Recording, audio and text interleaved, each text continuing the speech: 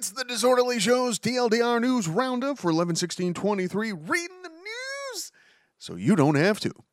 Britain has become the first country to authorize Casgevy, I hope I pronounced that right, a gene therapy for treating sickle cell disease and inherited blood disorders.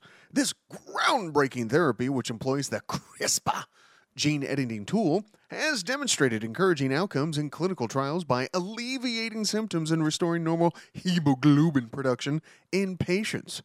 The FDA is currently reviewing if it should be released here. Speaking of the FDA, they also approved the first at-home test for chlamydia and gonorrhea by Let's Get Checked. This simple 2 test enables individuals to collect samples at home and view results online without a prescription. Because now you not only do you have to search for a pregnancy test, you get to look for that box as well. U.S. authorities have executed the largest seizure of counterfeit goods in history, totaling over $1 billion in value. The haul included 219,000 fake luxury bags, clothes, and shoes. Damn it. Now what am I going to get? I actually have to spend money. I can't just do the knockoff stuff. Damn. Loay al-Naji has been arrested and charged with involuntary manslaughter related to the death of Paul Kessler, a Jewish protester at a pro-Israel event in California. During a confrontation between pro-Israel and pro-Palestinian protesters, Kessler fell backward, hit his head, and later died. Despite the arrest, officials are seeking more information and video footage from the public to help aid in the investigation, as witness statements have been conflicting.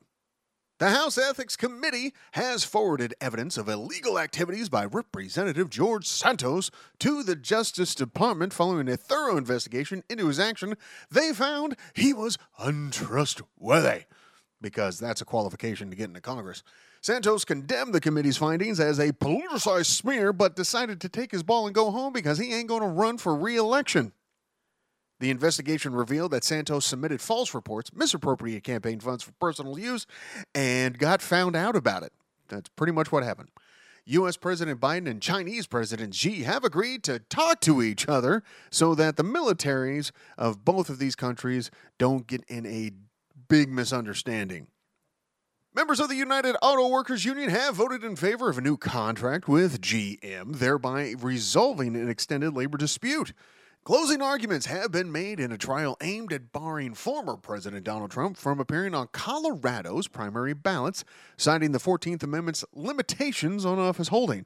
This legal action, similar to suits in other states, is unique in Colorado as it has proceeded to trial.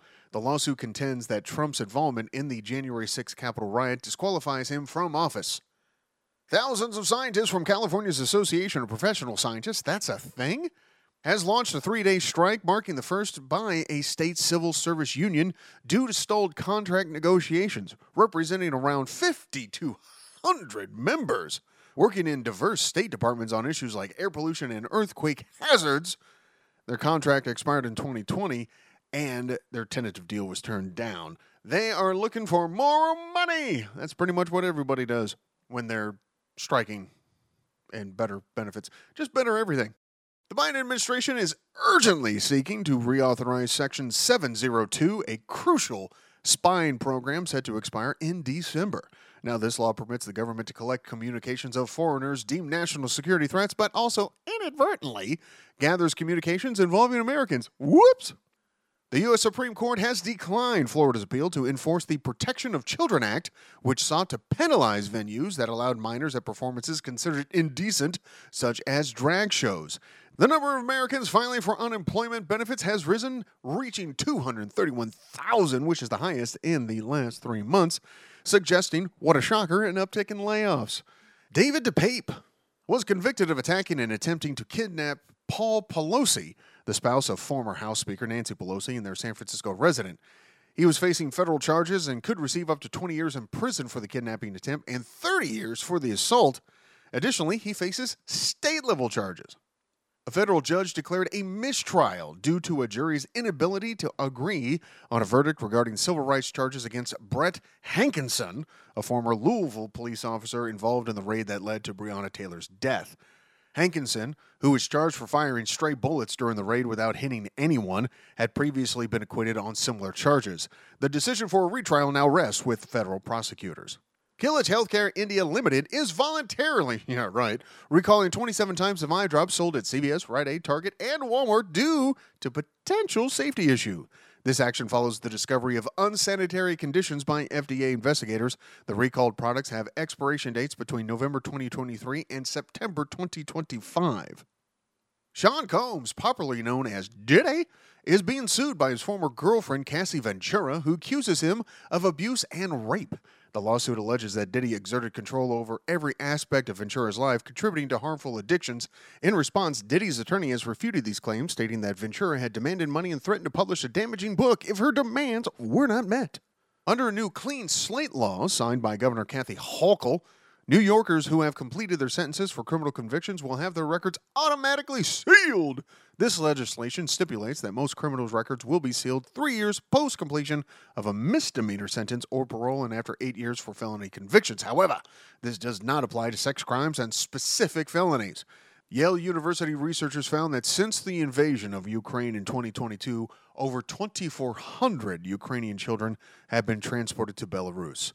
These children were taken from at least 17 cities across various Ukrainian regions, with over 2,000 being moved to the Dubrava Children's Center in the Minsk region of Belarus. The U.S. State Department has identified Belarus's participation in this forced relocation of Ukrainian children as a component of a larger campaign orchestrated by Russia. Salem Hospital in Massachusetts has informed approximately 450 endoscopy patients about the possibility of exposure to infectious diseases such as HIV and hepatitis B and C. This notice follows the discovery of an isolated practice where intravenous medications were administered improperly. Now, despite this, the risk of infection is considered very low.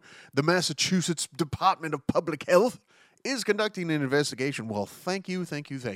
And in response, Salem Hospital set up a dedicated hotline offering free screenings and has extended support to the affected patients. And that was as much news as I can get to for 11/16/23 here on the diSOrdERly Show's TLDR's News Roundup.